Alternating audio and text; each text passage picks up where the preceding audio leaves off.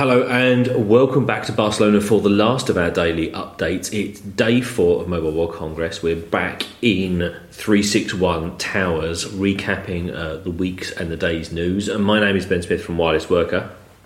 I'm Ewan from Mobile Industry Review. And I'm Rafe Blanford from the All About sites. In a rocking chair. I am in a rocking chair. It's a very nice rocking chair. The luxury mansion apartments that we have secured for the duration of the event provides a range of furniture, and Rafe is literally rocking a chair. Very impressive. Good skills, Blanford. Okay, day 4. For me, that was about mopping up all the things I hadn't seen previously in the show. So, what about you guys? Rafe, what did you see today? Well, what didn't I see? Because like you, I was pounding the show floor. Really? I did With annoyance. Well, actually, I have got conference feet now, Right. which feel like they're still walking round Hall 7. Right.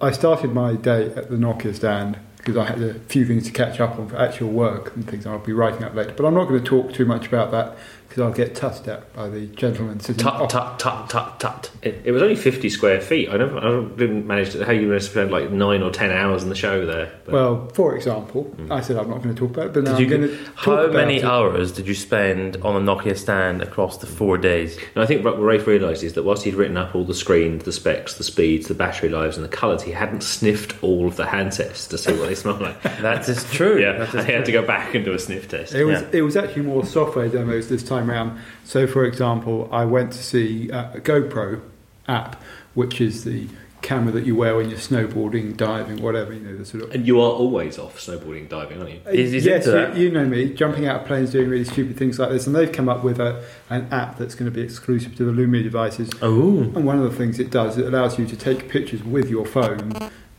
and then link it to video coming from the camera, and it will come over Wi-Fi. You can then edit them together, so effectively you have 2 camera views simultaneously. It's all done, the editing on the phone. You can get the videos off.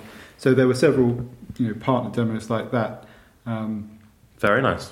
Actually I thought they did a good job there. They've also been updating some of their camera lens apps, and it's an interesting trend this, because we often talk about cameras and camera user interfaces, but most people just whack out a camera and use it in fully automatic mode. Right. But I quite like creative use of smartphone cameras, and I think we're going to talk about this a bit later for something else that Ben and Ewan went to see. Their Cinematograph technology is basically turning 3 seconds into an animated GIF.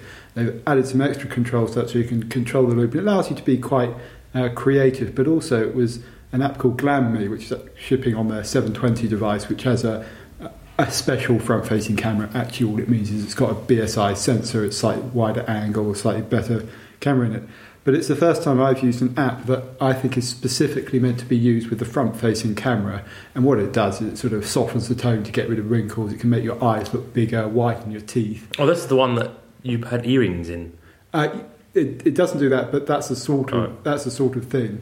And it's interesting because people, they were just his own earrings. People do these self-portraits with the front camera, and it's not something that goes on much in Europe, but apparently really big in Asia. And actually, this handset is shipping first out there, and that's kind of part of the motivation for this. I just thought it was interesting to see iteration. An app using the camera. They're not new, but I do like the way Windows Phone integrates that lens up. So it's in the camera, you can get it very quickly, but it doesn't clutter up the UI of the camera itself. So you haven't got annoying filters all over the place. You go into a specific place to do that.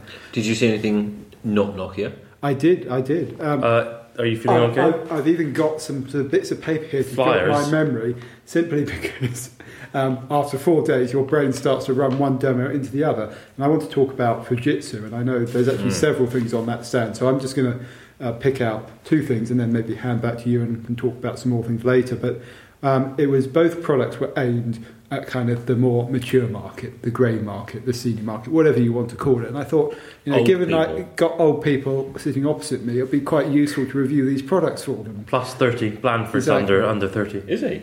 No, he's not. He used to be. Yeah. And one was the pre-touch panel, and this was the idea of a tablet for older people.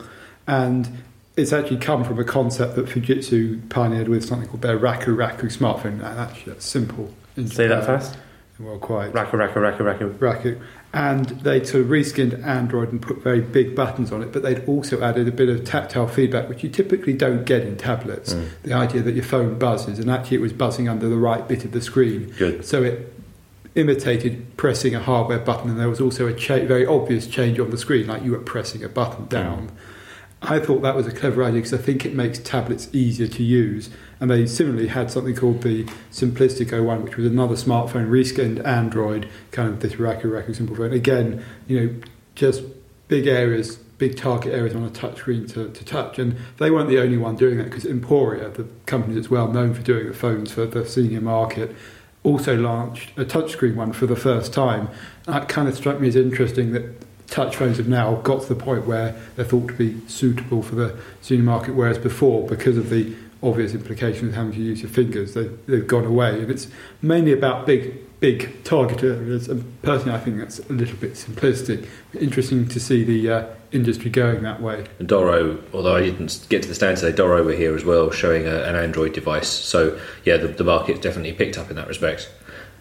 On the Fujitsu stand, there were a lot of interesting demos. And just to mention one thing about this simplistic phone, and actually it's something that's going to launch in Europe as well as Japan, and usually Fujitsu have been concentrating on the Asian market. It had the idea of these alarms for older people that we've seen a lot of in the past, with the kind of the machine-to-machine idea. This was built into the phone, and it was on the back of the phone. There was just a tab you pulled out and a nice big obvious button. When you did that, a normal alarm sounded, and it would then call on the phone a specified number, so your son, your caregiver, whoever it happened to be. If you weren't able to communicate, that wouldn't matter, because it also sent a text message with your current location, a link to Google Maps. And I've seen a lot of these kind of alert systems, and they've always struck me as being a nice idea but not terribly well implemented. This looked like it would really work. There we go. Yeah, I was really impressed with the Fujitsu stand. There was those simplistic handsets there. Again, I sort of agree with you in terms of the interface, but I think it's getting to the point now where you're beginning to see something that just needs refining rather than a concept which needs to be created. There was a lot of sort of very dodgy, sort of poor attempt at it before, and all the vendors worth talking about are also now understanding that it's not just about making things bigger, it's actually about designing the service with the needs of those users in mind. The other thing I liked about the Fujitsu stand was that all of the tablets and all of the devices they were showing were waterproof as well. Yes, it's something they always do on all their phones. Yeah. It seems to be a trend out of Japan. Yeah, and I was kind of a bit surprised, and I thought maybe it was some sort of very clever sort of spray or any of that kind of stuff, but it is literally just they've bunged up the seals with rubber and things, and they allow a little bit of water ingress into some parts of the phone where the components can be waterproofed, I was almost embarrassed how simple it was, but when the demo lady was showing me, but it really works, and she was making phone calls with it in a glass of water, so I thought that was nice. There was some, having just walked through the rain to get back to the apartment, that certainly struck me as handy. Yeah. They're shipping that simplistic handset on Orange in France, and aiming for some other markets in Europe as well. So it'd be interesting to see if it does come to the UK.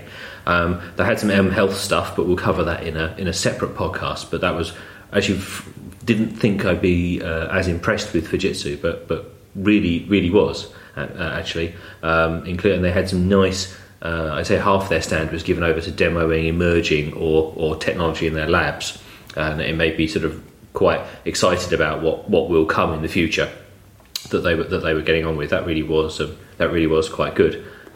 Rafe's waving his screen at me. I'm just saying it wasn't the simplistic as we've been insulting all the grey market. I was wondering about that. It's actually, and I think they were doing much less of that this time around, which has always been my problem with these grey market products before. For example. Exactly, they're actually calling it the stylistic SL1. Oh, there we go. There you go. So, Ewan, what did you see? I didn't. So today I decided to take a tour around the halls, looking at it from a different standpoint. I do a lot of work in events and exhibitions, and you're often doing the burgers and the juices, aren't you? Thanks very much, man. So I do a lot of work in that industry from a consulting standpoint. So what I was doing was looking at what the GSMA had put together with the guys at FIRA Barcelona. And just I was seriously impressed. It's such a massive event, 75,000 people. And when on days 1 through 3, when you come in, you don't realise how smart and how well planned out the event is. Because you're just walking in and you're preoccupied with getting to the stand or getting to an event. That, I think, I just want to say kudos to the GSMA and to the FIRA guys, because I didn't see any queues on registration beyond a few minutes or something. Other events struggle dramatically. This is not easy. It's incredibly difficult to make it work. But it's like a smart plumber. If you do it right, no one notices, no one cares. And it kind of struck me at this event, the stuff they could control was all pretty seamless. The stuff that was beyond their control, like the number of restaurants, for example, which is really fixed by the venue. Yeah, yes. There were queues there, right, and there were queues for transport leaving, yes, particularly in the evenings. But even that was relatively well handled. They've just come out with a press release and saying most people ever at MWC, it's up 8% from last year, 72,000 people. Yeah, 72,000 people. And that's a lot of visitors. Yes, it's simply massive.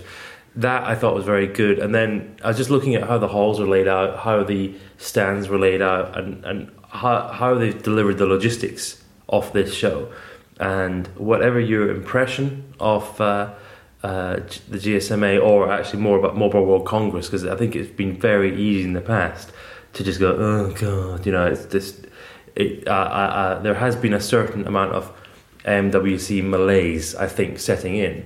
I do wonder if they have rebooted the franchise, as the phrase goes, if they've done a J.J. Abrams on the show. Logistics side, I think they have, because it's certainly been, it feels like a more cohesive show. I mean, I always liked being able to go outside, but it had outgrown that venue. Yes. And while all the media has been talking about not many announcements, I'd be willing to bet that the majority of the industry attendees were going, it was great for having all our meetings, I think, yes, doing the deals behind the screen, and that's a big part of MWC. Yeah. And I went to, I started the day in Hall 2, which is, sort of ironically closest to the entrance, and I thought, I really neglected this whole zone, I must go and check it out. And there was nothing in it. I mean, not that there wasn't anything in it. It's all where all the meeting suites are. And okay, I wasn't going for meetings, so it wasn't much fun.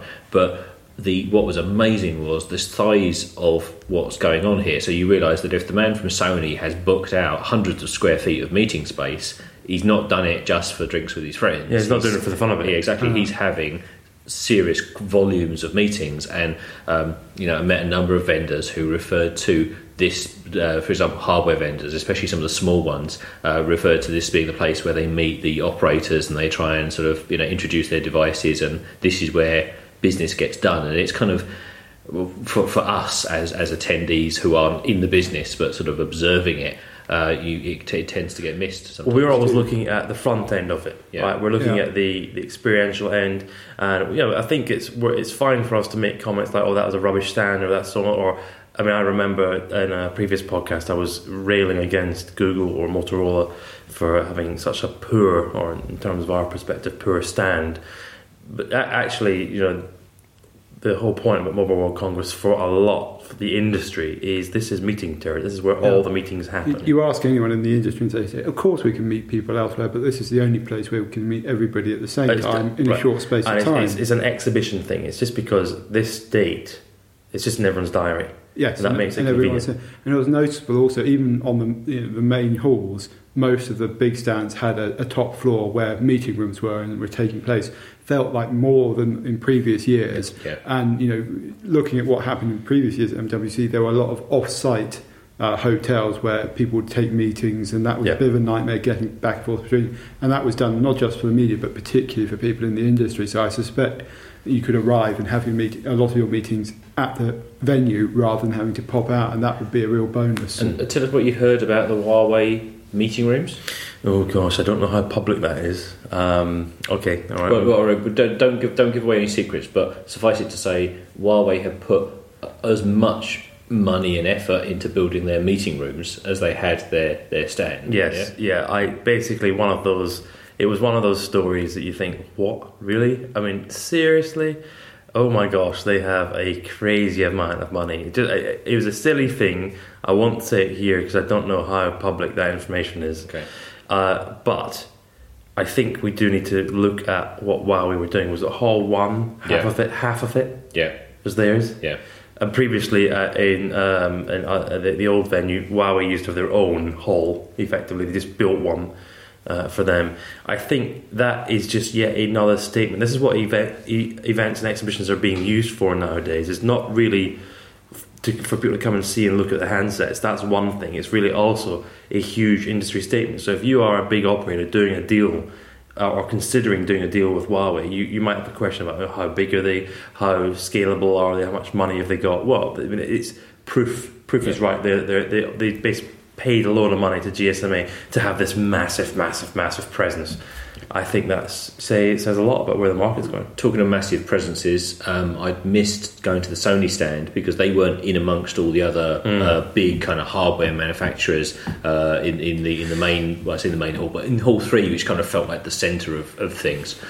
So I went up to Hall 6, went onto their stand, which was pretty sizable, but also they had a big meeting suite as well, and a number of kind of breakout stands along some of the aisles as well, they had a really nicely clean laid out set. I mean, they were really majoring on the three devices that they've got at the moment. I think they've got the T, which is the NFC. That's the one they gave away. Yeah. They've got the Z, which is that new smartphone. Which I do like the look of that. Very nice. I had a play with that, and I was saying to Rafe earlier, I think that HTC and Sony could be a bit of a salvation for Android in the hardware quality. It has actually been really depressing without them playing at the full strength, hasn't it? Well, because to date they've been producing some pretty mediocre rubbish, but the Z and the HTC One feel like really nicely made. Yeah. I mean, even I don't think that, Rafe, you almost certainly know this, but I don't think the Z is all metal, is it? It's a mix. Waterproof, though, right? It's a mix, but it is waterproof, and it's little things like the detailing on the power button. Yeah. That's it's precision milled. It's something that's used quite a bit. Yeah. It feels like a premium handset, and the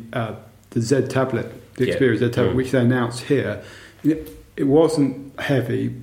It was just the right weight, but it felt very solid and sturdy. There's various tablets that have been announced here, and of the ones I've seen, that would be my sort of pick of the tablets at this show. I think it's got to the point now where we used to criticise all the manufacturers for sort of copying Apple because they made a tablet, but now you just have to accept that tablets are ubiquitous as smartphones. All of the hardware manufacturers are going to have all of the sizes, so now you can start doing side by sides on the quality. And Sony's stuff really stood out well. It was really nicely presented, and all their stand had sort of the same hardware over and over again, but with different sort of stories. So there was one about using NFC to start music. There was one about sharing content to a TV screen. There was one.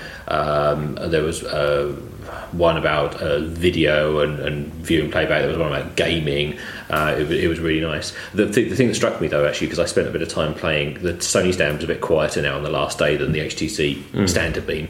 I had a bit of a play with it, and I thought, maybe Android isn't as ugly and broken as I thought it was, because it looks beautiful and the UI is amazing. And then you fire up a third-party app, which isn't from the manufacturer as part of that standard set, and you're just dumped back into Uglyville. And the same actually applies to the HTC One, because I think HTC have done a really good job on Sense 5 in particular. This time round, it feels like there's very little difference between it and actually native Android, because they've used a similar design language while still keeping it unique. But there is this dichotomy with Android that customization isn't always a good thing for the user experience, and it does contrast obviously with what Microsoft have done with Windows Phone, where they really locked it down. They won't let manufacturers do anything, and both approach has their benefits. But if you're creating a device for everyone, I think Android still has this issue about consistency, especially when you're then comparing one device with another as well. And you see some really ugly sin skins. I mean, Huawei announced their Emotion UI. It only caused one emotion. It did, and it made me sad. Yeah, it's true, and it also I think the issue is that Android needs customization to be beautiful. I mean, I respect the Nexus devices, but the interfaces are never as beautiful as the the HTC One, as Sony's is. I mean, I'm not pushing the iPhone here particularly because I think that's looking pretty dated as well. Yeah. But the point is you get out of the best in class bit that the manufacturers have done, and there are some amazing apps out there. But even if it's the best app in the world, it's not consistent with the rest of the view. And it was crying shame to have a £500 beautifully engineered smartphone running software that makes you want to poke your eyes out. Yeah. So anyway, but the Sony stand was really impressive. I liked that. I popped past the Alcatel stand, the TCL one, as Rafe reminded me yesterday, and saw some of their handsets, but they were also pushing some MiFis and things like that. Yeah. So it was interesting to get caught up on them because we don't really hear much from them at the moment. Yeah, I think they actually deserve a bit of credit as the one Chinese manufacturer that came here with probably the worst reputation out of the sort of TCL, ZTE and Huawei as being the cheapest and the nastiest. And actually they've come up with some quite attractive looking handsets, a bit of colour. They're not high-end stuff. They've done some mainly in the mid-tier. They've done the kind of the Firefox handset. We might talk about Firefox later. But actually, all credit to them. They produced a range of phones. And so of the Chinese manufacturers, I'm rather surprised to say that Alcatel, OneTouch or TCL actually did the best job here at MWC. Yes, it was noticeable that there were lots of French people are manning the stand. Now, I don't know whether that's because TCL are using the Alcatel brand, are trying to maintain the kind of the illusion that they're French, just using the brand, or whether they generally have carried people across through some of the transition. But of the stands, not that European is preferential to Chinese, but it was the most accessible to me in terms of the style and the design and those sorts of things, because some of the ZTE and the Huawei stands were a bit oppressive with aspirational language and sort of... Make it possible. Yes, indeed, it increased your understandings. That was interesting. We also wandered around, saw the Yottaphone. Now, Rafe, what is explain to the listeners the Yottaphone? Because I just basically still thought, it's a Kindle glued to a phone. And it is sort of, in terms of technology, you've got an Android phone on the front with a normal screen, and then you've got an e-ink display on the back. And they sort of promote this as being a second screen you can do interesting things with. I mean, the device in the Huawei isn't anything special, but I think it's worth talking a little bit about the concept. And some of the things they talked about was using it as a way to kind of customise your phone, almost design your own back cover, or you could display messages on it when you're taking a camera telling everyone to smile, or telling a joke to try and elicit a response. So an interesting idea. I think what's most interesting about it is because it's e-ink, it's always on, and so it's a screen that when you look at it, it can have permanence, and so you can put interesting things on it about maybe your agenda coming up for the day, or a particular photo that you're fond of. And so I actually think, not practical yet, but it does kind of introduce me to the thought that having some kind of way of changing what's displayed on the back of your phone through a nano surface, so they're not necessarily saying e-ink, does have some promise. Yeah, and I went in and met the chief exec and got a bit of a demo, and similarly, thinking of it as a screen that you interact with all the time. Although they proposed that, and you could use it as an e-reader, or you could. They had some apps which sort of updated. It wasn't really until he explained that kind of it was good. I think that was the term passive awareness, that you could sort of keep tabs on your status and your update and your Facebook feed. I mean, I'm not sure I want my Facebook feed permanently displayed on the back of my phone, but I wouldn't mind the notifications or some kind of view that kind of told me, what was going on, and the sort of thing that actually tends in the background. The sort of thing that tends to crowd up your notifications area on the front screen of the smartphone. Just turn it over. And there were some interesting ideas around. I mean, this kind of idea of having things on your standby screen isn't new. Some manufacturers have done it with the AMOLED displays, where you can turn on just a few pixels at a time to have notifications or a clock showing. This is actually you're able to do richer things, and one of the ones that quite caught my attention, having been here in Barcelona and navigating around with the phone, they can actually freeze a map on the back display, or even have it updating periodically with your position. But thinking about the way you tend to use that in a city, that's quite a useful thing to do, because rather than having your screen on all the time, and that does drain the battery a little bit, and frankly you don't need it, and actually something you can see easily in multiple different light conditions as you're going down a dark street.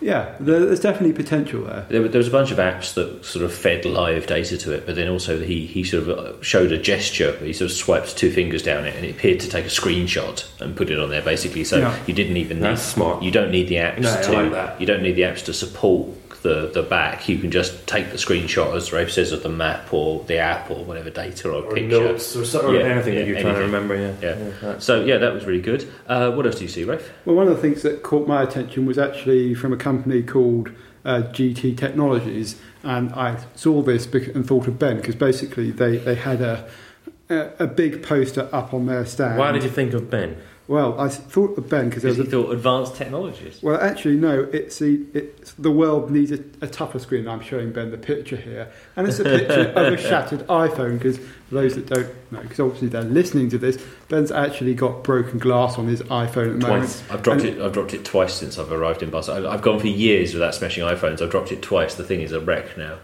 Again, and it's seriously annoying him. Oh, it's pissing me off, yeah. And this company, GT Advanced Technology, was actually talking about a new material that you could use, and it's actually one that's already in use. It's sapphire, and it's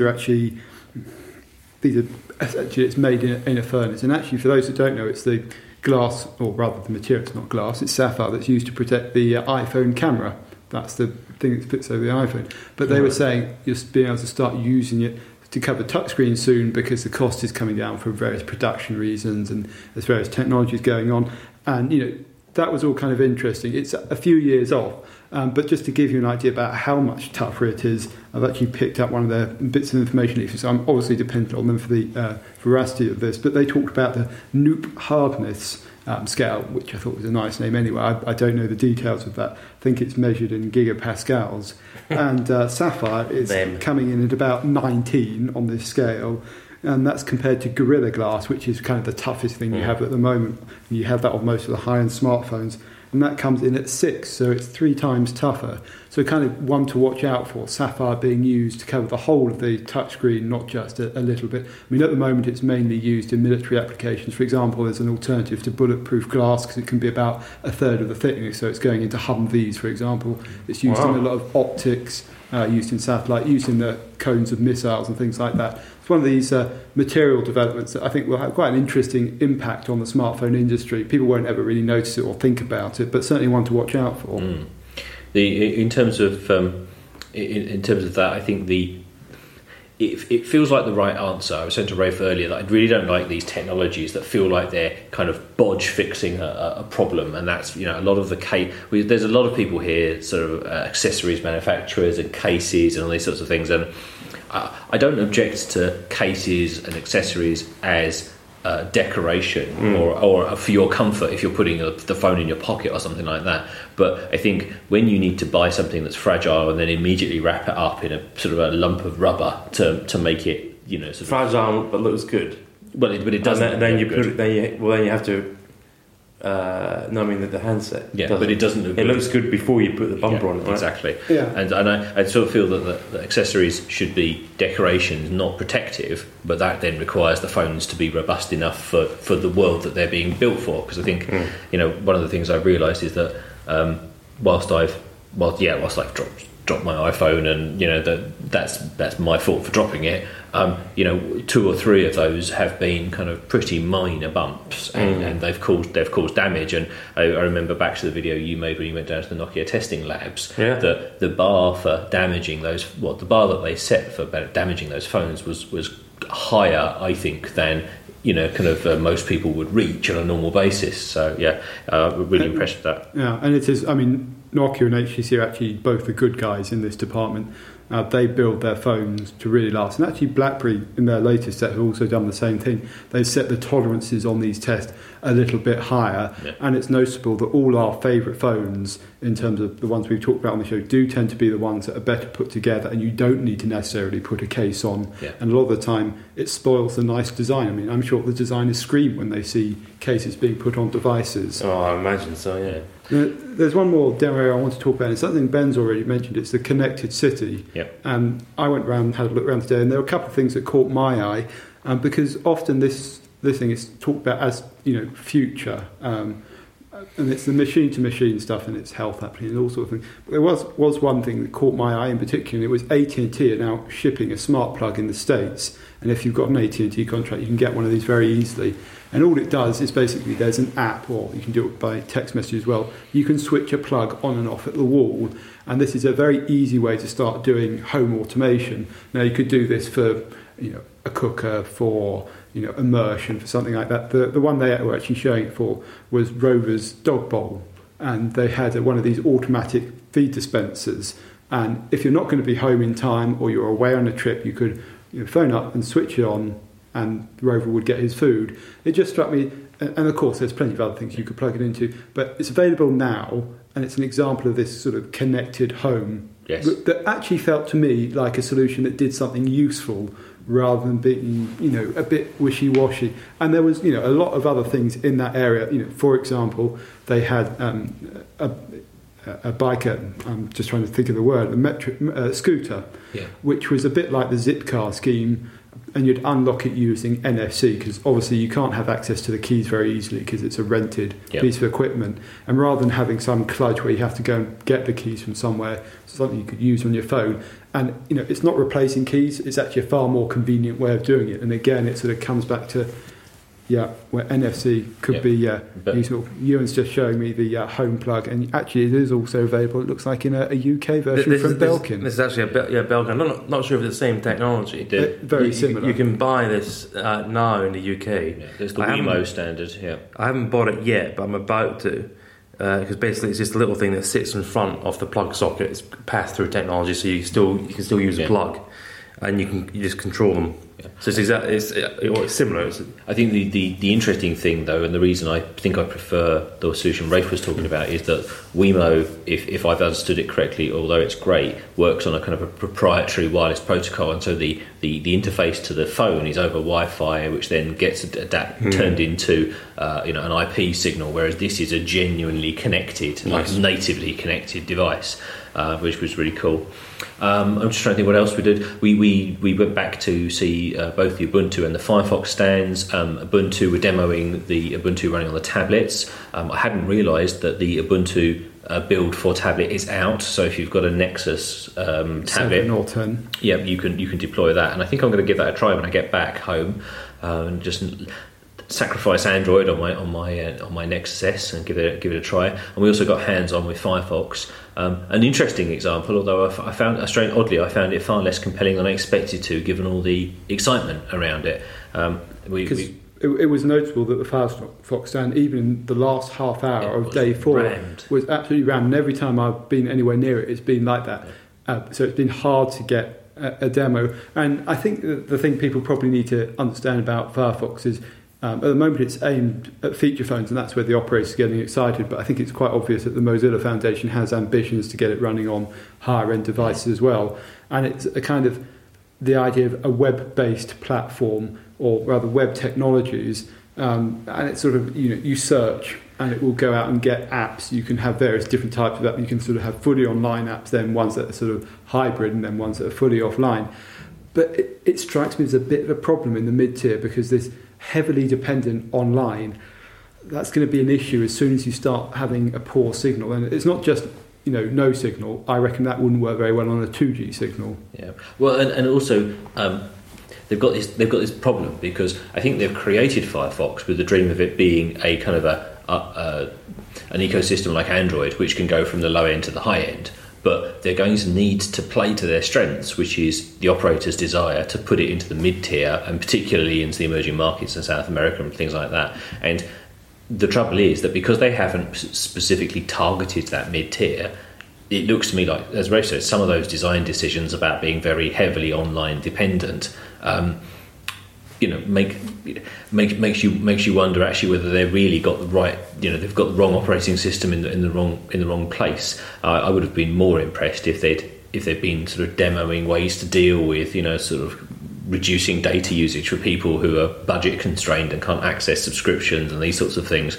And I have to say, the hardware is not the be all and end all, but they were demoing it exclusively on ZTE units, which were very, very low rent. I mean, it puts me in mind of some of the nastier Android devices we saw from a few years back. And with apologies to the guys from Inc., they put out some very cheap Android devices just before they pivoted out of making hardware, and it was like that, but without some of the charm, to be perfectly honest. And when you've got some sort of smartphones and feature phones that are pretty attractive in that same price segment, it starts to get a bit interesting. What I should say though is they do have very strong support, and it wasn't just on the stand.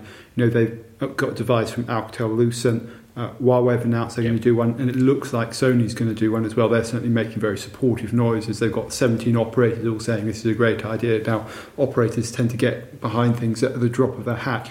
But even so... Operators are very keen for other people to spend their money in the off chance that it might help them. But of all the sort of big ecosystem launches, there's something that's basically a small player, not backed by someone big currently in mobile. There's a certain amount of momentum behind it that means it's going to get its chance to have a go. It's hard to sort of see it get really lasting. I mean, the market's going to move so quickly, and it's things are going to come back down against them. But nonetheless, I was quite surprised by the level of interest. I guess it's the real benefit of Mozilla and the Firefox brand being so big. It's kind of given it a certain amount of credibility. Very, very quickly, the other thing I noticed on that final day, trogging around where Firefox was, tons and tons of people making app builders. Building apps is no longer a technical thing; it's a thing you do with a GUI, with a web browser. With a web browser, a tool. So I'm not going to major on it because I think we'll cover it in a future episode. But apps are very much in the domain of anyone who fancies to give it a go now. And those tools are maturing to the point where they're capable. Ewan, closing thoughts? Yeah, I just wanted to mention the Smart UK Awards. That's the UK trade and investment arm. We did the judging. I was on the judging panel for that earlier in the week. He's got a desk. You're a judge. There we go. And that was really stimulating. The companies that made the shortlist for the award were made in mind. I love them. They do the folding plug. Folding plug. Have a look at that. Have you got? I've got one in my bag right now. Really? Yeah. Oh, right. Okay. I'm going to go and buy it. One of the chaps said, "Oh, would you like us to give you one?" I said, "No. I'm going to support. I'm going to buy one." Yeah. And the packaging is really nice as well. I mean, I know it doesn't matter about the packaging, but everything about it is really, really smart. Do have a look at madeinmind.co.uk or search for the Moo. Yeah. That's the name of the plug. Yeah. And then Open Signal.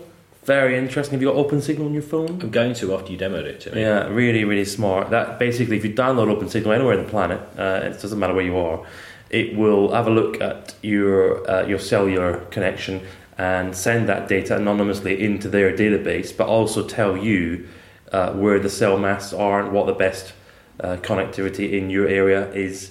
Very interesting, very smart. Crowdsourced network testing. Really simply brilliant. Really. Where's that available? Is that iOS and Android? It is available on iOS, but of course iOS can't run in the background. On Android, it works really beautifully because as you walk about, it's sending the cellular data up. Nothing to do. It doesn't touch you from a privacy standpoint, but it means that you're helping everybody else out. It's very low. And presumably they're looking to build a database of... Oh no, they built it.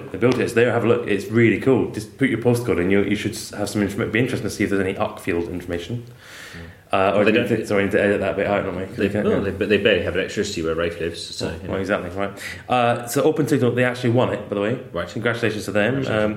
Paddle, very, very cool mobile commerce service. Yeah. Have you seen that? I have, and actually I realised, embarrassingly, after I'd seen the demo by Ed, that I'd seen the video or demo of the service linked to on Twitter or something, and thought that's cool, and hadn't realised that somebody I knew was behind it. Brilliant. So, but just the nice thing here is that when you go to check out on an online retailer, you quickly snap a QR code on the screen, and the transaction, the payment, the details process, it kind of makes one-click shopping really one-click, rather than having to enter loads of data.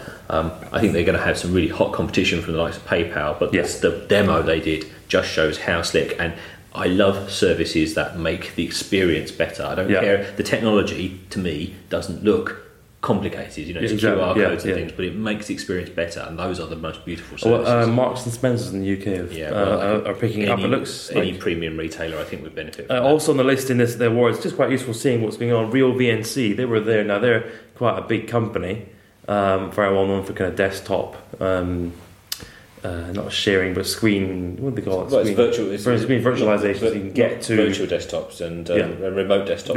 Remote desktop. But they were talking about what they were doing in the automotive industry. Very interesting.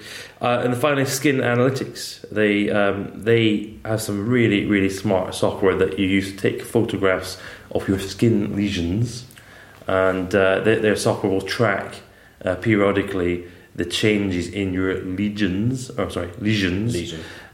which could indicate the presence of skin cancer. So actually, really, really smart.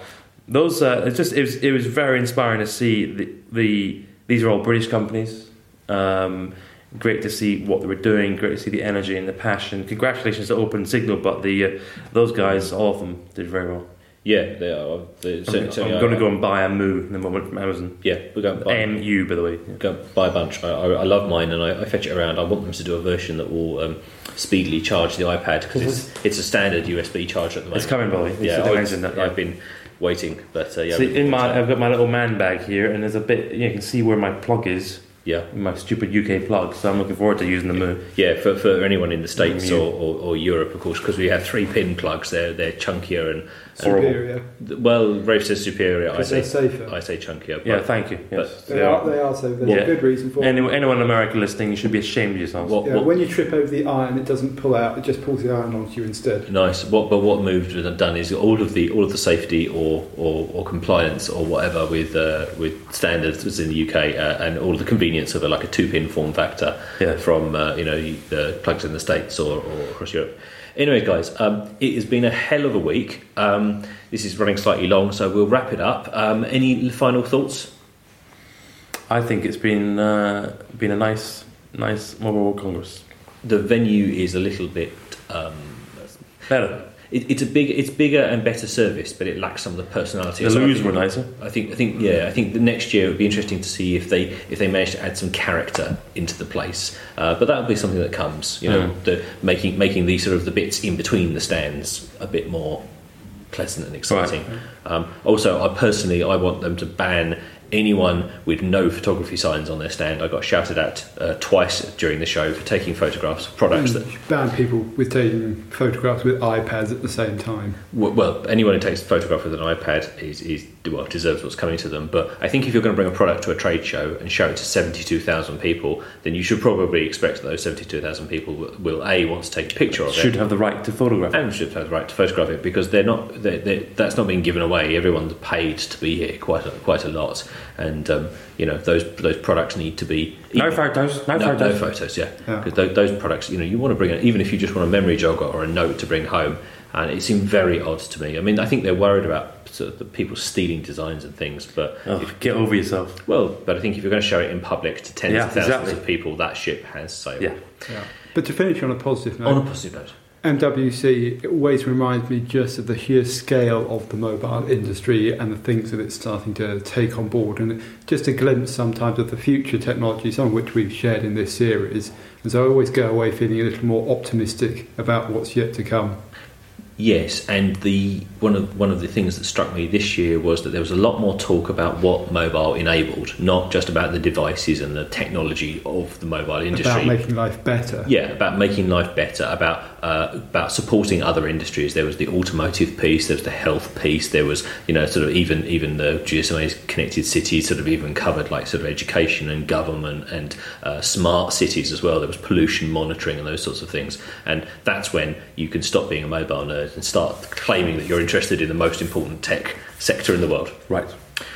If you have any comments or questions, we value your feedback. Please leave comments in the SoundCloud comments, or we take comments via @361podcast on Twitter. Thank you very much for everyone who's emailed and tweeted to say they've enjoyed the series. We've enjoyed doing it. It's been a long and busy week, and now, although it's the last day, there are still a few episodes to come. We'll be publishing over the weekend with special extra super bonus content which Rafe Blandford has personally selected and curated from his own personal collection. Bye bye.